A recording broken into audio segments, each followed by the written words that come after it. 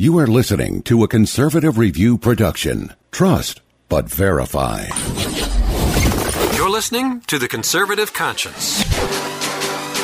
In Washington, politicians are full of half-truths and hot air. The Conservative Conscience is here to help you cut through the rhetoric and noise and explore the politically right way to think about the issues. You'll dive into one of the most insightful conservative minds in America. Conservative Review's senior editor, Daniel Horowitz. And along with co-host Joe Koss, they break down the major issues in Washington. You are now entering The Conservative Conscience. Welcome back to The Conservative Conscience. This is your host, Daniel Horowitz. It is Tuesday, September 20th. And folks, here we are again. More of the same. More terror attacks, more individual jihad attacks in this country. Gosh, it's been a while since we've talked about this, and that was a good thing. But, today I want to discuss a continuation of our theme over the last couple of weeks, how we don't have a real Republican Party, and what it would look like if we did have a Republican Party through the prism of the news over the weekend with the terror attacks. I want to demonstrate exactly how we can be winning, exactly what we should be doing, both from a policy perspective, from a political perspective, how a real conservative party, actually an American party, you don't even have to be conservative, would respond to this while respecting the Constitution, respecting the sovereignty and safety of this country, and how that party would win the hearts and minds of the majority of the country through those policies. But alas, we don't have that. We don't have a real party. And, through that, we'll go through some of the news of the day here. Just some quick housekeeping notes. I'm going to have posted online my hour-long lecture to the Federalist Society on judicial tyranny, my book, Stolen Sovereignty, what we can do about it, what we can do about the tyrannical courts. So that will be posted online. My book, obviously, is still available at Amazon. As always, help our sponsors, patriotmobile.com. Don't let your money fund liberal causes. Just stop it. This is a vote that you could use. This is an effort you could use to vote cleanly with your conscience. Don't fund some of these mobile carriers that give money to Hillary Clinton's campaign directly, indirectly. Give it to Patriot Mobile. They offer the same competitive plans, albeit up to 5% of the money goes to a conservative group of your choice. Just make sure to give them the promo code Daniel so they waive that initial activation fee. Also, we do have a new sponsor I want to draw attention to. Go to our landing page, preparewithcr.com. Preparewithcr.com. You're going to see My Patriot Supply. This is a 4-week emergency food supply. Now, look, a year ago, I would have laughed at myself talking about this. I'm not one of these, I'm not a survivalist, prepare for the end of times. But you do want to stock up on some things. You want to have your guns. You want to have your ammo. And I do think you should have a minimum food supply. I am definitely at that point, given what is going on, given the ubiquitous nature of this homegrown terror threat that we committed suicide and brought in 2 million Muslims over the last 15 years, we've got a problem. We've got a problem. And I'm not talking about the end of the world here, but it doesn't take much chaos to make it hard to go out, inflated prices, hard to get around depending on where you live. So go to preparewithcr.com. You get a 4-week emergency food supply for just $99, 140 servings. I think that's all you need. Again, I'm not talking about nuclear fallout, but to have just something in reserve, this is something I feel we could support, and they are supporting our work. So thanks so much for indulging me with these announcements. Now back to business.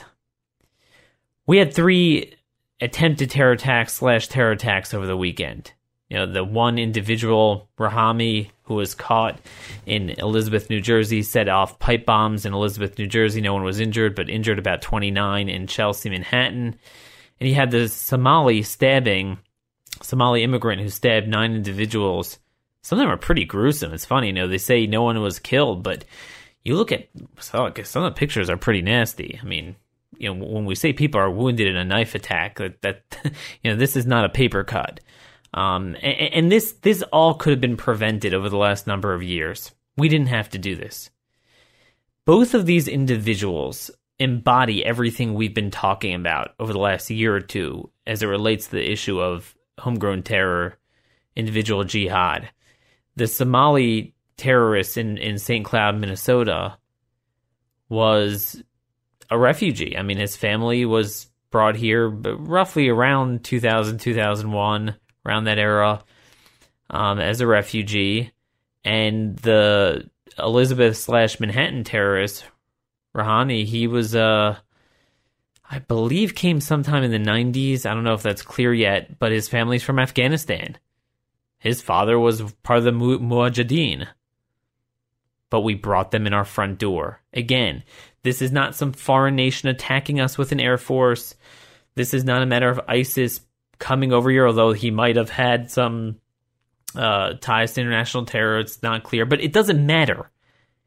I would venture to say it's better if they have ties to terror internationally, in the sense that you'd say, hey, if that's the only problem we face, good intel, which we of course don't have because we're willfully blind, but let's say we wouldn't be willfully blind, good intel could take care of the problem. You could prevent terror attacks like 9/11. But what you can't protect against is when you bring in so many thousands. Let's say you bring in 2 million over 15 years from the Middle East. Yeah, not all 2 million are going to be problematic, but a heck of a lot of them will be. Thousands of them will be. Hundreds of thousands, certainly tens of thousands, will subscribe fully to the ideology, and a certain percentage will act on it. And they're everywhere and anywhere. It's very hard to fight against that. It becomes just daily, like we're seeing in Europe. And we're not too far behind, as these events reflect. Usually it's not the parents, the first generation that comes here, but it's the kids that they either have here or brought here when they were young. There's a lot of sociological reasons for that, but there's a lot of evidence that really paints the picture of the second generation radicalizing even more, and this is the problem we have. This issue alone is such an indictment on the Democrats and their policies, and everyone sees it. I actually even see some of the mainstream media starting to snicker at this. The willful blindness, the refusal of the Democrats to talk about terror. Republicans could literally win a landslide election if they made the election a referendum on this issue alone. As we've spoken about the last week or two, you got a budget bill coming up. As we're speaking, Republicans are caving on it. They're caving on that today. They're going to give Obama a blank check. Even as Obama is expanding, meaning not just the fact that he's bringing in all these refugees, there's going to be a net increase of 25,000 over the previous year, which in itself was an increase of 15,000 refugees. Lots of them from Syria, but you know what? A lot of them from other Islamic areas, such as Somalia. And I want you guys to know, this Somali immigration business is astounding. There has never been a greater violation of our sovereignty, the public trust, than the Somali immigration. 25 years after the collapse of their country, in the early 90s, we are still bringing in 10,000 a year, about 9,000 this fiscal year. Almost as many as we brought in from Syria, which will wind up being about 12,000. Imagine that. Every single year. So we brought in, at least 100,000 since 9/11, and probably 150,000 dating back to the 90s. 150,000. 30 to 40,000 or so were relocated to Minnesota. And just think for a minute how dumb that is. Again, if you're really trying to do refugee resettlement in terms of something that will benefit the citizenry of this country, that will also be humanitarian in nature, why would you bring people from the equator to an icebox like Minnesota? But again, this is about social transformation, taking kind of rural states, Christian states, white states, and just completely transforming them. It makes no sense. This can be shut off immediately. Republicans can defund it in the budget bill, but they're not doing it.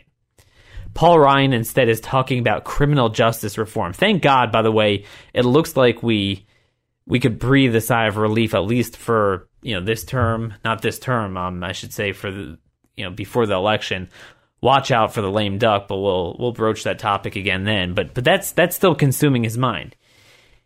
Again, if you're a Republican, you would want to take this and hang it around the necks of the Democrats. How dare you engage in this willful blindness? How dare you bring in more refugees and have no regard for putting America's security interests first? How hard is it to do that? And, we're going to have a post up today at Conservative Review.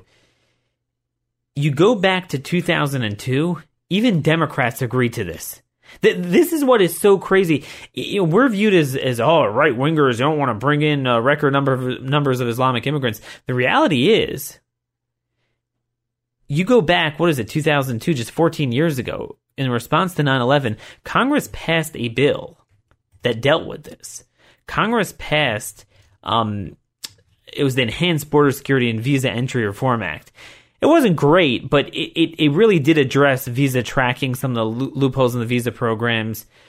And one of the provisions, Section 306, restriction on issuance of visas to non-immigrants from countries that are state sponsors of international terror. I mean, exactly what Cruz and now Trump and Rand Paul has a bill. Pretty similar. It did have a bunch of loopholes, and in the end, that was its downfall because of the executive discretion, so they wound up gutting it. But the point is, at the time, this bill passed unanimously in the House and Senate, and it was sponsored by Ted Kennedy and Dianne Feinstein, among others. There you go. Republicans can't even hold the ground liberal Democrats held a half a generation ago. This is not that hard. But this is the point. I mean, Democrats are on the hook with this issue. You cannot put lipstick on this pig. You cannot sweet talk people into political correctness when they fear for their lives. You could do it, with some of the cultural Marxism where it's just stupid or, ridiculously PC, but it doesn't really harm people's security. When it comes to this, I mean, people just don't want it. They just don't want it. And where are Republicans? They are nowhere to be found.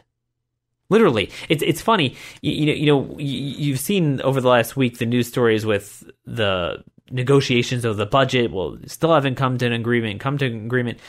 The entire point of contention was over small ball, very small issues. Nothing to do with the fundamental issues of our time. Certainly nothing to do with refugees and Islamic immigration. So what would a normal party do that is consistent with our Constitution but protects our society? We've a couple months ago, I think this was after Orlando, we spoke about the three levels: foreign nationals who aren't here, those who come here but aren't citizens, and those who are citizens. And at each level, there's an appropriate way of dealing with things. There's an appropriate, there's an appropriate constitutional standard that you don't have to trade security for liberty. You really don't. I mean, just following what's in our history and tradition, what we've always done when we're at war.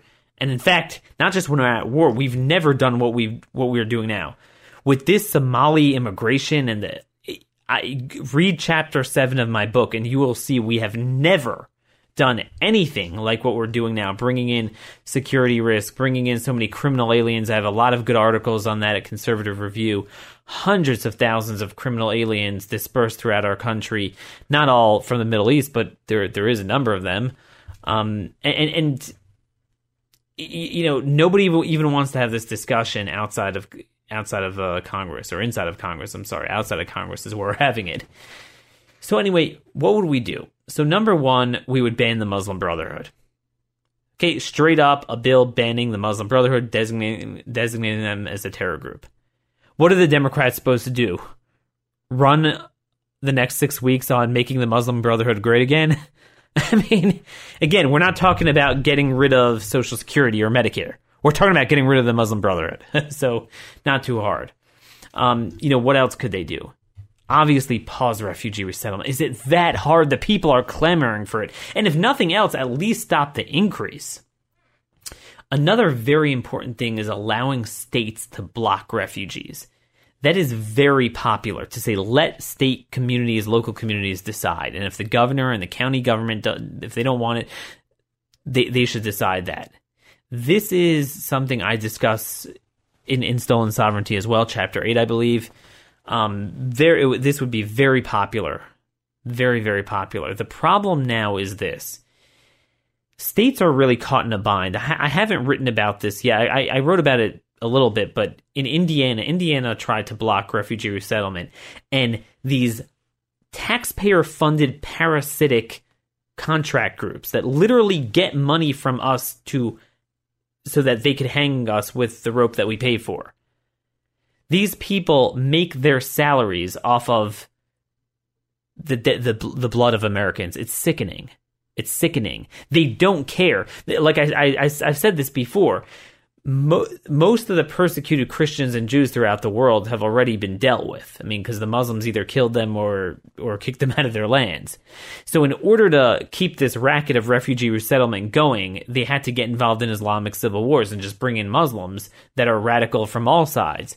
So they just don't care. They don't care. But they have standing in court to sue for states to continue funneling services to them for the refugee resettlement racket. But states don't have standing to sue for Obama dumping refugees without consulting them. The problem is, and this is the frustrating thing, I get this all the time, where sometimes people will say, well, Daniel, the courts weren't wrong because the statute does say this and it does give the feds full power over refugee. That is true. The problem is they're not following 99 other things Congress does on the pro-enforcement side. So all of a sudden, we're going to stick it to the states when you have an existential threat to our country with refugee resettlement. And also, let me just say this. The reason why, and I have this in my book, I've written about this, some of the articles, and I'm sure you guys have seen this. I can't even remember. There's been so many. The spirit of why Article 1, Section 8 of the Constitution grants Congress plenary power of immigration was not to bring in more people, to screw over the states and force the states to bring in people that don't share our values. It was just the opposite. It was to prevent liberal states from trying to juice up their representation, juice up their population by bringing in endless immigrants. That's why they took it away from the states. It was to do the opposite. And it's the same thing with the 1980 Refugee Act. That was sold to the people as actually clamping down on it. It was supposed to cap resettlement at 50,000. The problem is Ted Kennedy stuck in a provision and lied to the people that after 1983, the president could essentially unilaterally raise that. Now, he said in consultation with Congress. The problem is the fine print. There was no enforcement to that. So it's just become the president just saying to Congress, here's what I'm doing. So this is really very unfair, and Congress needs to address that. Again, let the people and states decide on the security, the society that they want to live in. This is something that it's an 80-20 issue. Another one, strip ISIS fighters or any, Al-Qaeda, Al-Shabaab, people that go over to fight overseas and come back, strip them of their passports and citizenship. That is something that is constitutional. We've explained that before. Very simple. Build the fence. I mean, again, another thing always very popular. Visa tracking. We do not have a system, exit-entry visa tracking, that we've been yelling about for 20 years. Congress enacted it 6 times since 1996. Never has been implemented. Let Democrats run on blocking that after Democrats themselves admitted we need it. This is a big problem. Just in 2015 alone, 527,000 foreign nationals overstayed just their tourist visas. That doesn't include DHS has lost track over, it's about 60,000 foreign students, 6,000 of them considered heightened concern, and that was in 2014. Over the last couple of years, we've had a tremendous explosion in student visas. We bring in about 1 million foreign students now. Unbelievable. So that's, again, very easy. Concealed carry. How about have national reciprocity for concealed carry? People would eat that up at this time. It would be such a jujitsu on the Democrats. And there's a lot of other things we could be doing. I have an article up from Monday. This was a DHS Inspector General's report showing that, talk about stolen sovereignty, USCIS has given citizenship to almost 1,000 individuals from countries of, quote, security concerns, aka the Middle East. These individuals who were ordered deported. But what these people did, instead of being deported, because they never leave, we have about 1 million people known in this country to have deportation orders and still remain at large. So these individuals, been ordered deported, they engage in identity fraud, or they change their name, and they use that name to go apply for citizenship. And they got it.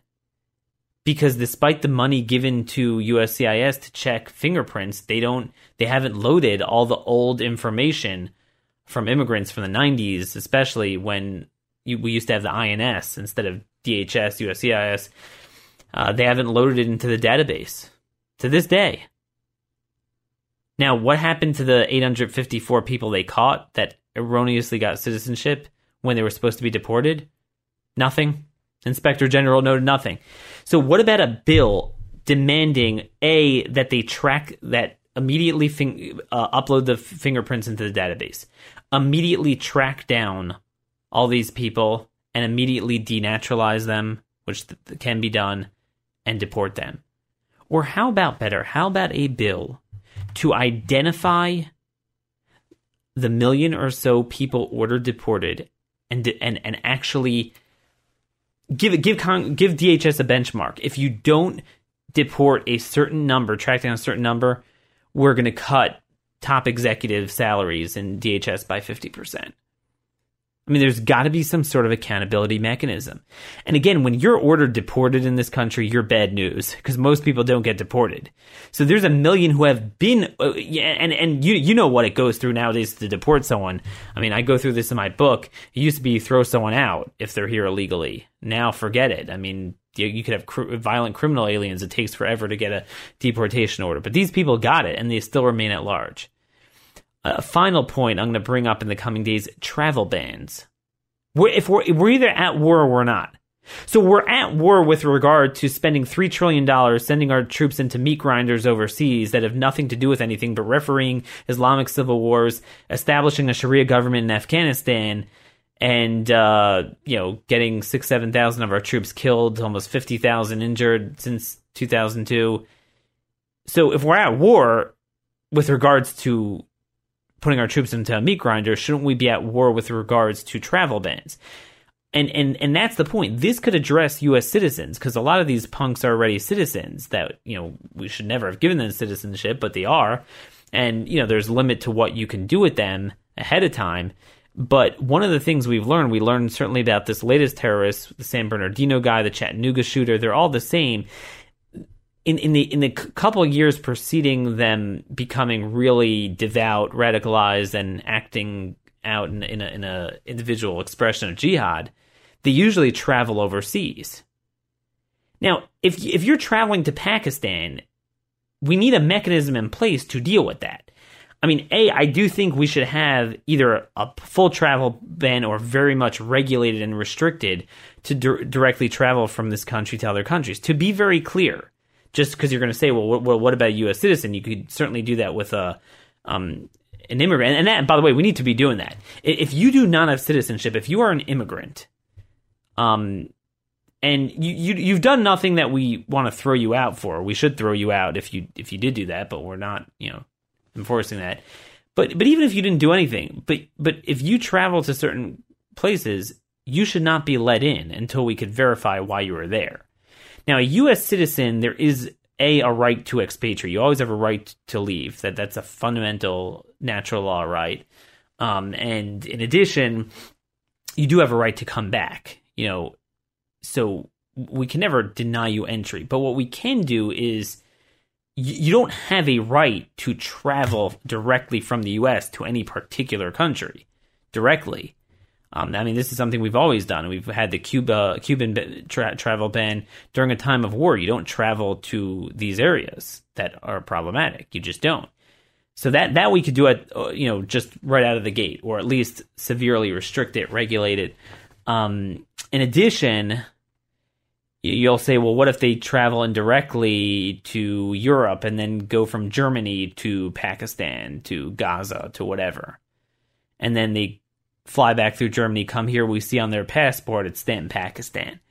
So again, that is a little bit tough to have something in place to keep them out of the country, but there's no reason why we can't have a system to monitor it, why that's not reasonable suspicion to at least look into it. And then once you look into it and you find stuff, a reasonable suspicion to dig even more. I mean, this is basic law enforcement, even as it relates to U.S. citizens. It's done on a daily basis inside the country, certainly when you're traveling internationally. I mean, there's no reason we can't do that. And just like someone who travels, a regular U.S. citizen, forget about Islamic terror, just anyone, travels to a country that is just ravaged by disease and they want to come back. So again, it gets a little hairy categorically banning him, but you can quarantine him. And if it's not feasible to do it inside the country, you might be able to do it elsewhere, at least on a temporary basis, assuming you're not trying to permanently keep him out. But, the quarantining here would look like, well, we got to know what you're doing, what you're up to. Again, I mean, I'm being very careful here with my language. I'm not one of these that says, hey, throw out the Constitution. We're not like that here. But the point is they're not mutually exclusive. There's a lot of things we should be doing. We discussed here about 10 different ideas. Sadly, not a single one is going to be adopted, even debated by Republicans. This is what I mean by saying that we are trapped in this terrible vehicle of the Republican Party going over the cliff, and there's nothing we can do. Until we get out of this body, we can't even articulate and speak to the common sense of your average American. And I really think all the things we have discussed today, this transcends ideology. We have a lot of problems when it comes to maybe certain fiscal issues and dependency. Certainly the culture has been lost. But when it comes to Islamic terror, the Democrats should be decimated on this issue if we actually had a party willing to pursue them.